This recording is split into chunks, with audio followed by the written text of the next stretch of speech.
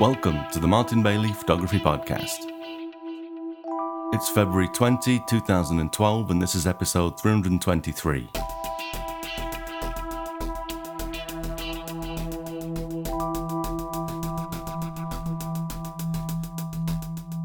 So following on from last week, we're back again with our good friend Landon Michaelson, and we're going to continue with the interview and then move on and take a look at some of Landon's great work. So welcome back, Landon. Good to be back. So let's see. We finished off last week talking about your moonlighting job and, you know, all of your amazing photography experience. Let's talk today about where you're heading in 2012. Okay. I mainly want to start just by saying that I'm trying to answer two questions for myself this year. And the first question is, what do I want to say to the world? Yeah. And the second question is, what can I do that nobody else can? And I think 2012 is kind of a year to reevaluate where I am, where I'm going, and what I want to do. So in this process, I've realized that my personal work needs to become more personal. I have some great clients, but I realized that to push my work to the level I want and need it to be, I need to work with models, actors, and dancers and such, and push the creative envelope with more creative talent. Yeah. More collaborations so that I can have more control over some ideas I want to make and work with talented people to get them realized. You know, great, but they're rarely models. They're rarely actors. It's hard to make my work the way I want it to with when I'm being paid to make, you know, during a paid session. Every once in a while you get to introduce something that's really cool, but not on a consistent basis. So I realize now that my portfolio needs to be more about me and less about what I get paid to shoot. Got you. And I have thousands of ideas in my head, and I need to get some of those realized. And it's easier to realize them when you've got people that work for you on a talent basis as opposed to paying you to get something for them. So, that's. I've been thinking about. I mean, I keep. I watch, like in Kelby training. I watch people doing stuff with various sort of really talented people, like you're saying, and I also want to try and either hire models or, you know, like you say, do stuff to try and push your own creative envelope. But then, you know, it's different to when you're working with a customer. Like a shoot I did that I spoke about on the podcast recently as well, where we shot the three sisters and their families.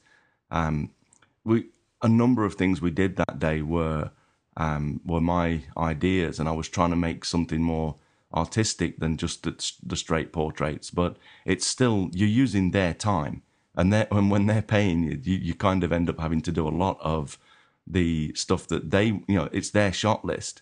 And so you can sometimes move it around and get people to do things that, you know, totally that are your ideas. But at the end of the day, it's you don't have the freedom that you have when you've paid someone to be there as your model or you know, things like that. Exactly what you're saying. Yeah. And I'm working now with some new models, with some new talent. I've done some stuff with some, you know, somebody that's really good, you know, stage performer. And I just realized that I need to do stuff that's personal. Yeah. I need to push my creative envelope and be in control of the more of the whole process. And clients are fun and clients are great and they pay the bills, but I don't know. I think what I really need to shoot is more personal work. Yeah. So I put up a little site on Model Mayhem just so I could network with local models more. Yeah. Have a place so they can find me. I started, you know, networking with people that are models. I had models start calling me, and you know, I've got some acting talent that I want to interface with. So, because models tend to do great with posing and clothing and being in front of a camera, but they're not necessarily portraying a character. Yeah. Where an actor could portray, you know, a likeness or do a certain look or, you know, be creative, or even do voice, you know, work or something, you know, and then you have people that can dance and perform and jump and leap and do things that nobody else can do. So I just realized that that's kind of that's the talent pool I need to tap into. I need to network with more of those people. This So is that's what I started doing. this is uncanny because I've been in Model Mayhem recently as well. I haven't set anything up yet, but I've been looking through and doing similar things. So I think we might end up with a few similar projects this year. That's very cool. Yeah. Yeah. I mean, Model Mayhem to me is kind of like, I don't know. It's kind of eclectic and strange and weird place, but I just realized that I got to put my billboard out there and network with people. And I found quite a few local people already. So that's great. it's just, figuring out the logistics and figuring out what I want to do because I want to be in control of it. So it'll be fun, but it's kind of hard to do that in the dead of winter. So, yeah. So do you think that you're going to be paying people, or is it going to be like working for photos, or what sort of? It'll be both. It'll definitely be both. Yeah. I have some commercial projects. I do stock photography, but the interesting thing is that I don't do it internationally. I don't have I have micro stock accounts. I've never uploaded a photo yet. I don't know. It's just such a tough market to be in. So I have actually found that I get more success from the local market, networking with people locally that need images from local people that have local scenery and local vistas and local hangouts. And so what I want to do is I actually want to build a portfolio of people locally doing stuff locally to license locally and tap that market that's kind of untapped. So I've done pretty well with it. Yeah. I just need to do more of it. I need a bigger body of work. So I'm actually toying with how I want to put my own, not really a stock photo site, but a place where people could browse locally to find images. Got you. Yeah. So that's kind of my next step. And I don't like to talk about plans because unless it's reality, it's nothing to show. But that's the direction I want to head. So much more targeted personal work. Got you. But in that vein, I also want to do commercial work so that I have licensed images that I can control. Yeah. And have a bigger body of work. And people sell well, so I need more people. Yeah. Yeah. For sure.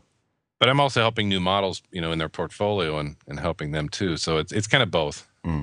Work for free and work for pay. Collaborations, Yeah. So. Yeah. Got you. Good stuff. So let's move on and take a look at some of your images. We've selected a good few that we're going to walk through here. And for the listeners, if you don't already know, the images will be available in a blog post and at Martin Bailey Photography. If you type in mbp.ac/323 for the episode number, that will take you to the blog post that contains all of the images that we're about to look at. So the first one, Landon, this is an 8-shot. This is pretty impressive. A bunch of your old work. Tell us a little bit about this.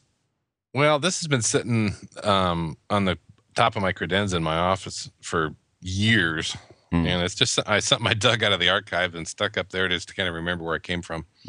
So this is 8 proof shots, really. They're just 4x6s in this little folio that I have, that I acquired from somewhere. I don't know. It's beat up and ragged, and it just reminds me of the type of stuff that I've done better at since then. So these are just eight photos of flowing water shots that I tried to take when I was. These were probably all these were shot with I'm sure all these were shot with my Pentax. And that Ecta 25.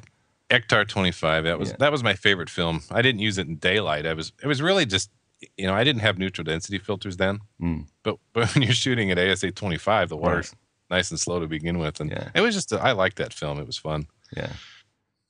Cool stuff. So I just wanted to give you a sense of where it came from. So these were shot between about 1987 and 1991. Yeah.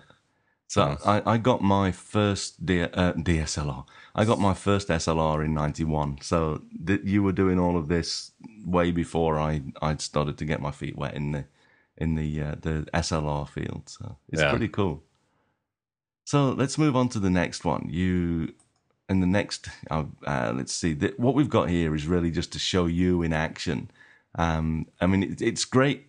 It's always great, especially on the web, when we often see a profile photo or we'll learn about someone without really seeing them. But I remember, this image is really, it's like the quintessential Landon. You're out there in the field. You've got your your truck there.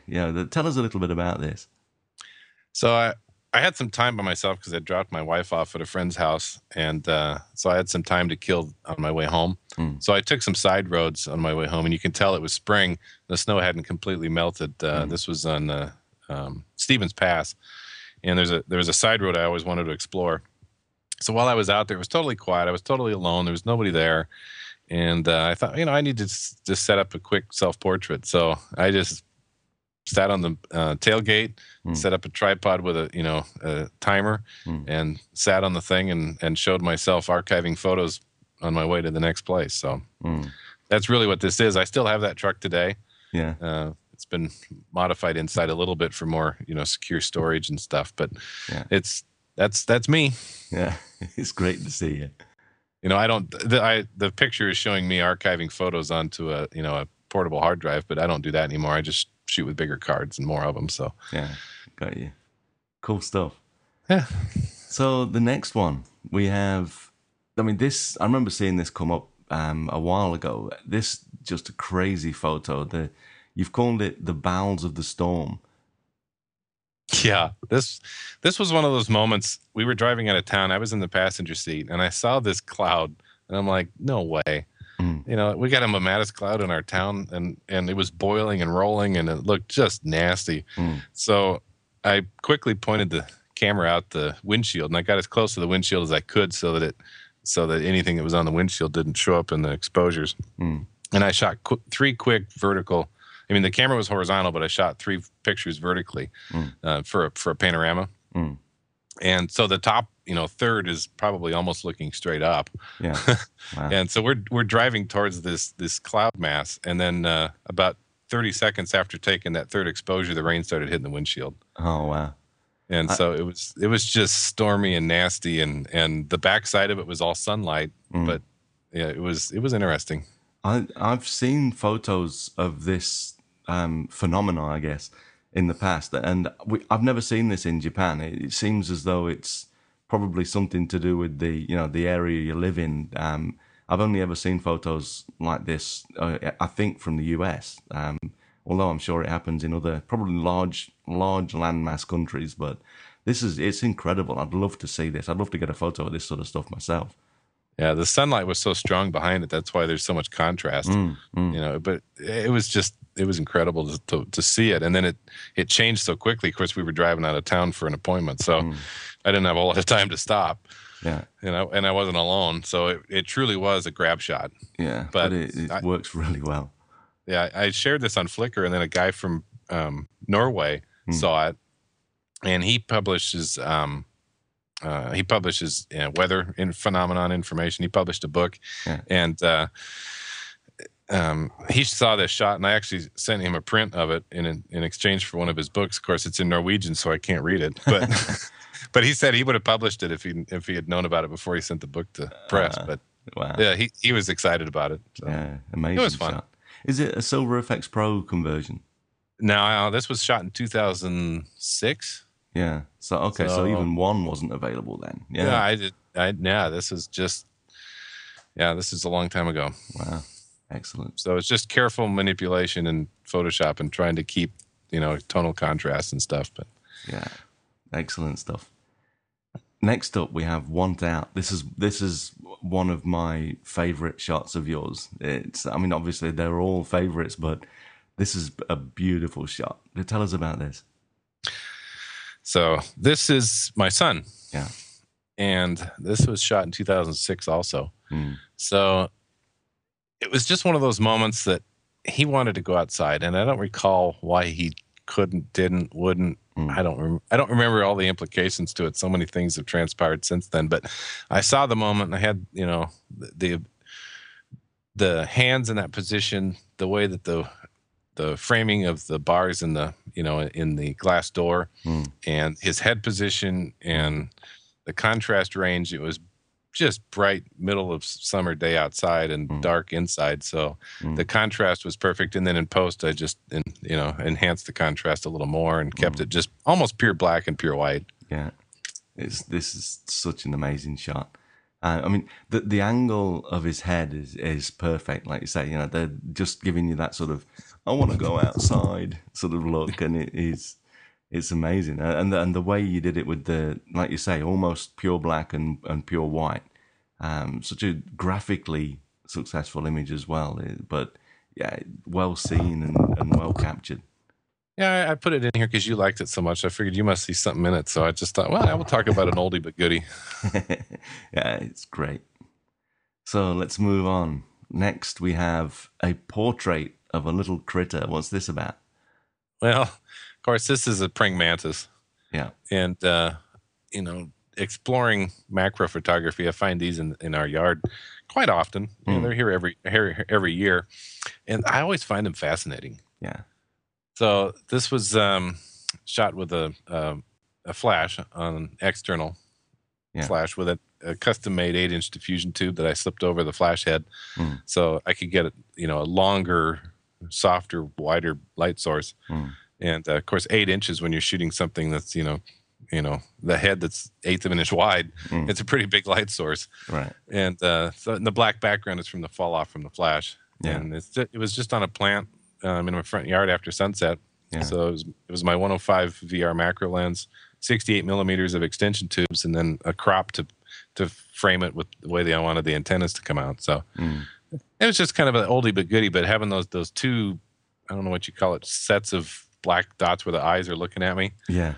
It just worked. So they are amazing creatures. I've got a few shots of these guys, but I just love the way. I mean, obviously the black background here is it's something that happens pretty easily with macro, especially with flash. But I think the way you've got the head perfectly sharp, and then the torso is going out of the focus nicely, and it's a portrait. It's like I almost imagine that this little guy is sitting posing for me. He's sitting on a tiny stool with his legs crossed, looking back at the camera. Oh, come on, Landon! It's like it's just it drives me crazy. I love this shot.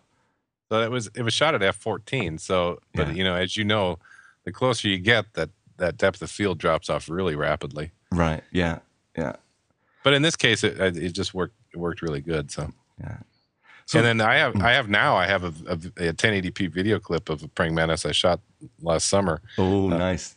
That it's so close you can actually see him swallowing. Oh no! And it's backlit by the sun, so it's just wild. Oh no! Have you considered selling stock video clips? I've thought about it. I've looked into it. I just have to be careful how many endeavors I take on. Yeah, I'm with you there. And for me, if I can't do it right, I don't like to dabble in it. Yeah. So I'm either in 100% or I'm out. I don't know. I have a hard time just dabbling in it.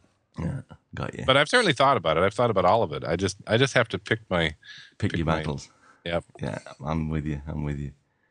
So next up, I have a copy of this. We did a print exchange, I think it was a while back, and I just love river rocks. Tell us about this shot. Yeah, I love river rocks too, and I especially like river rocks with long exposures. I like rocks and water, period, because the rocks are so stationary and solid and permanent feeling, and water is so transitional and temporary and fluid. I just like the combination, and then when you can get great light on it, it just maximizes it. Of course, this photo is technically a mistake. Really? Because I didn't see this photo when I shot it. Oh, okay. I was after all the sun on the water and the big expansive scene, and then when I got in post, I'm like, well, that's not the shot. The shot is the more intimate detail towards the shoreline, which is the three stones and how the water reacts with it. So this is actually a tighter crop than I would like to admit. Okay. But it was one of those live and learn things. Yeah. I tend to overshoot this stuff now if I can. I'd rather go out with 2 tripods and 2 bodies, because when you're doing long exposure work, you got a long time to wait. Yeah. So when you're doing a 4-minute exposure, you have 4 minutes to wait for that thing to cook. Right. Well, I can be running another body right next to it doing some other shots, and stuff. So it was a good learning lesson, but I like the shot. It's just really hard to repeat. I still haven't been able to get the shot I really want to get like this again. I do the same thing with long exposures. I even have two intervalometers, the remote timer things, so that I can do that. So that I can do run two cameras at once. So I do the same thing. And then the other thing that's nice too now is you can run two cameras. You can switch to video with one. You can do time lapse on another, and you can do. It just frees you up to do. And then you really get crazy, you can do three cameras. But good stuff. Let's move on. The next one as well. I remember seeing this when it came up. Both hands full. Tell us about this. This is one of those rare moments that I get to create a shot for myself at a client session. And it was totally unscripted, totally not on the shot list. It was one of those moments that just happens in front of you. And this was set up at a client's living room, and I had two lights, two Alien Bs. At that time, I was using two 60-inch umbrellas with the black. I used the convertible umbrellas that you can shoot through. Yeah. So I'm actually shooting through the umbrella, but then using the black part of the umbrella on the back side of the umbrella to keep light spill from going all over the room. So it was kind of like a poor man's softbox back then. Yeah. But they were 60-inch and they were nice and they worked good. So I still have them. I would prefer to get like a 47-inch octobox out now, but back then that's how I used it. So I had one to camera right and one to camera left behind him, so you can see the two light sources, but they're balanced. Yeah. And so this was in between setups, and his daughter was hungry, so his newborn's there in his arm, and of course he's holding her with both hands, and she's hungry, so he didn't know what to do with the bottle. So he just puts it up to his mouth to hold it so she can drink from it. Yeah. And of course, if you look at the fluid level, it gives it away that I rotated this in post. Oh, yeah. Yeah. Because I really liked the intimacy of the two of their heads together. Yeah. But I didn't like the angle he was holding her at because it just felt unnatural. So in post, I rotated the crop and and of course, this was done in Silver FX Pro. This was not long after I had it. And Silver FX Pro, really gives you control over black and white. It really gives you total control over where you want to put the tonal contrast, where you want to put the lights and darks, and so that was a fun. And it was just one of those moments that just happened for a couple seconds. I snapped a photo, and then it was gone. So it's brilliant. It's still one of my favorites to this day. Yeah, mine too. I think I remember seeing, if I recall, you had a behind the scenes shot here as well. I remember seeing the umbrella. It might not have been this shoot. It was this shoot. Yeah. Okay. Yeah. I mean, I started with umbrellas as well, and they're great. They're inexpensive, but they can be really nice, make really nice light sources. I still use them when I need them, but they are, as some people call them, light grenades. Yeah, they do tend to throw light everywhere. So when I'm using a 60-inch umbrella, I'm usually trying to keep it in pretty close. Yeah, it's usually just out of the edge of frame. So but I try to keep light spill to a minimum. But now I'd rather grab an octobox and I haven't used my umbrellas since I got the 7-foot Octobank, and I have a 4x6 softbox now as well, and they're my preferred light sources. But the umbrella, especially when you first start with this stuff, the umbrella's a great way to get into it, and it's certainly something that I'd recommend if someone wants to start using studio lighting. Then an umbrella, they're easy to control. There is the light spilling out, sort of the light grenade sort of effect, but I think that they're good to learn with as well. So and I still use them. I just don't use them as often. So excellent. Love this shot. Let's move on to some. I mean, I've got to admit, I only saw this the other day as we were looking for images to talk about, but this is just crazy. Tell us about this. Okay, so in central Washington, where I live, we don't get lightning storms like you do on the coasts or in these mountain valleys where you get this dramatic lightning. When we get lightning in this town, it's usually passing through quickly. By the time you get your camera gear, your tripod, your rice out there, it's already 3 miles up the canyon. It just doesn't hang around. Well, this day we had this weird phenomenon where the storm didn't move.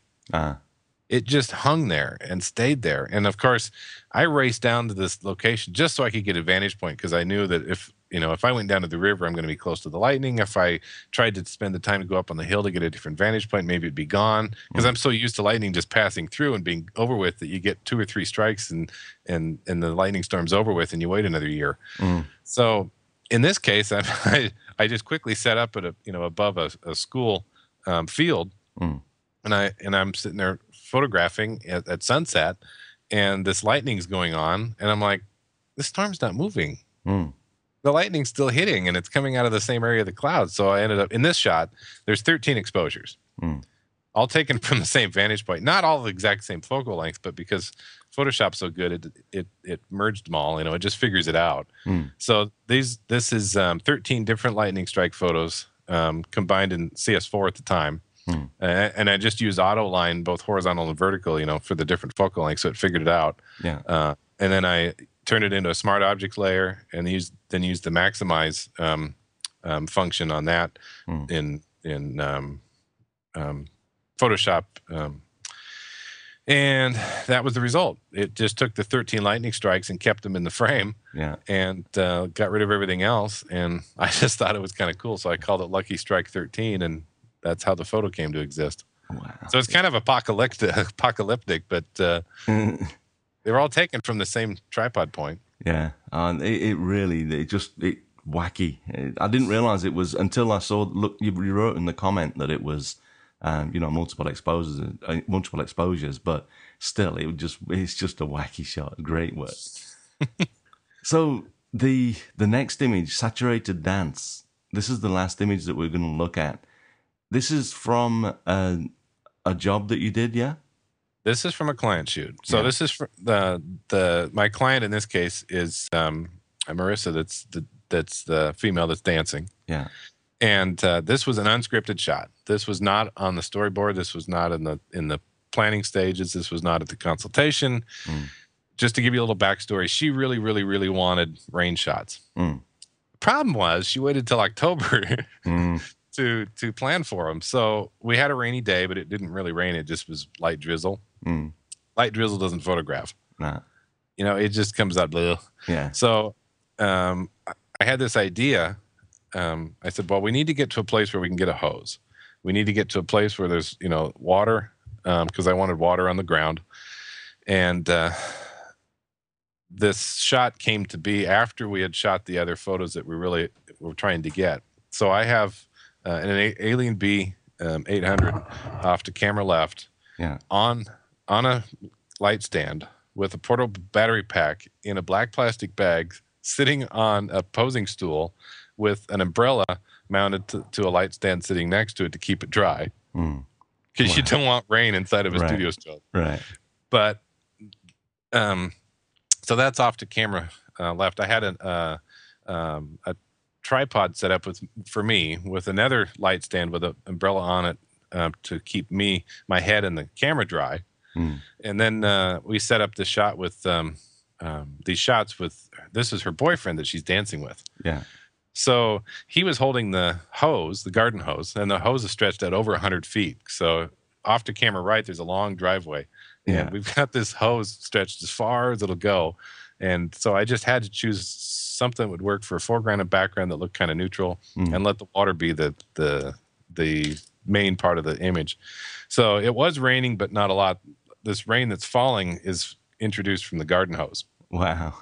So I just holding it. I couldn't figure out how you got that look. He's holding the hose and swooshing it around.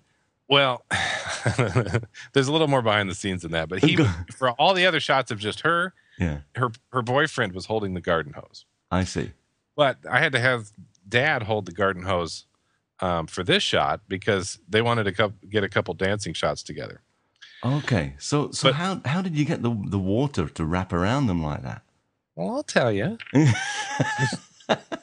But just a little more backstory. This is 50 degrees out. Yeah. 50 degrees Fahrenheit. So it's not a warm day. Yeah. There's no sunlight. And so all the light is from, a little bit of ambient gray and then the strobe. So that's where the light came from. And then the splashing, of course, is from their feet in the puddles. But in post, I got to looking at this one specific photo, and I thought, I like the moment. I like the two of them. I like the pose. They're serious together, and they're looking at each other's eyes. And she's actually smiling, but she had a great time with this whole process. He was nervous because he was worried his dance steps weren't right. So in post, I took water splashes and Photoshop brushes and enhanced the photo to what we couldn't get on location. Okay. So the raindrops that are falling are from the garden hose. Yeah. And the little droplets on the foreground where you see on the pavement, you see the water splashing up. Yeah. That's real. The little bit of splashing off their feet is real. Yeah. Everything else is manipulated to get a shot that I wanted that we couldn't do on location. Okay. She got bitterly cold after this. Yeah, I'm sure. And the shoot was done after these few shots with the dancing. So I couldn't extend it any further. I couldn't go grab buckets of water and throw on them. I couldn't do some other stuff. So just knowing what the limitations were in the field, I got as many shots as I could get. Yeah. And then in post, I didn't even have at the time exactly what my plans were. I just saw this one photo and I wanted to take it further. Wow. So this is mainly Photoshop compositing with splash brushes that I've applied in a specific way to look like the water is wrapping around them and being part of the dance. So I see. I thought that this was pretty clever. I was thinking, like even a dog when they shake off water, they don't get that amount of that sort of swooshing effect. It sort of goes out. So I was trying to figure out how you'd done this, but it works incredibly well though. I mean it's very graphically pleasing. You've got the way it's I like obviously the swoosh behind them, but also that one in front, like a C shape in front of the probably the top of their legs sort of area. That's just wacky. So it was. I approached this shot more like a commercial advertising shoot. Yeah. Just to get, I had the idea what I wanted. Once I got home and looked at the photos, it was just a matter of taking one of these photos and pushing it to a different direction. And then they ended up making a canvas gallery wrap of this and presented it to her at her senior party. Oh, wow. And I was there to see her unwrap it. And nice. Everybody ooh-nod over it. So I got lots of kudos that day. That was fun. Excellent. So, Landon, that's the end of the photographs. I just quickly once again wanted to thank you for all of your time and sharing your experiences and some of your secrets. They're not so best kept anymore. There's a few more thousand people have probably just have figured this one. Got to look into the mind of Landon Michaelson. So thanks very much. Place. Well, it's really. I mean, thanks for everything that you do in the not just the posts, but you help with the moderation on the forum as well, and you do so much for the community. I just wanted to say that I totally appreciate everything that you do. So, hey, it's a pleasure. Well, really, I don't think the place would be the same without you. So, thanks very much. Well, it's like everything else. I get more back than I give. So, well, that's almost hard to believe, but I'm pleased that that's the way you feel. So, once again, where can people find you online, Landon? The easiest place, just go to bksecret.com. That'll point you to everything I'm involved in. Social sites, my sites, everything. So, yeah, excellent. Good stuff. So, thanks again, Landon, and I'll speak to you again soon. Hey, good talking to you again, Martin.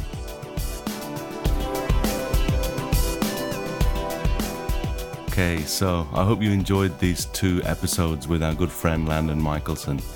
He's an incredible guy. So thanks very much for listening. Remember that you can find me on Google Plus and Twitter, etc. All of the links are on the top page at martinbaileyphotography.com, so do drop by and take a look.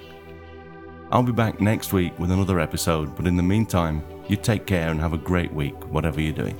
Bye-bye.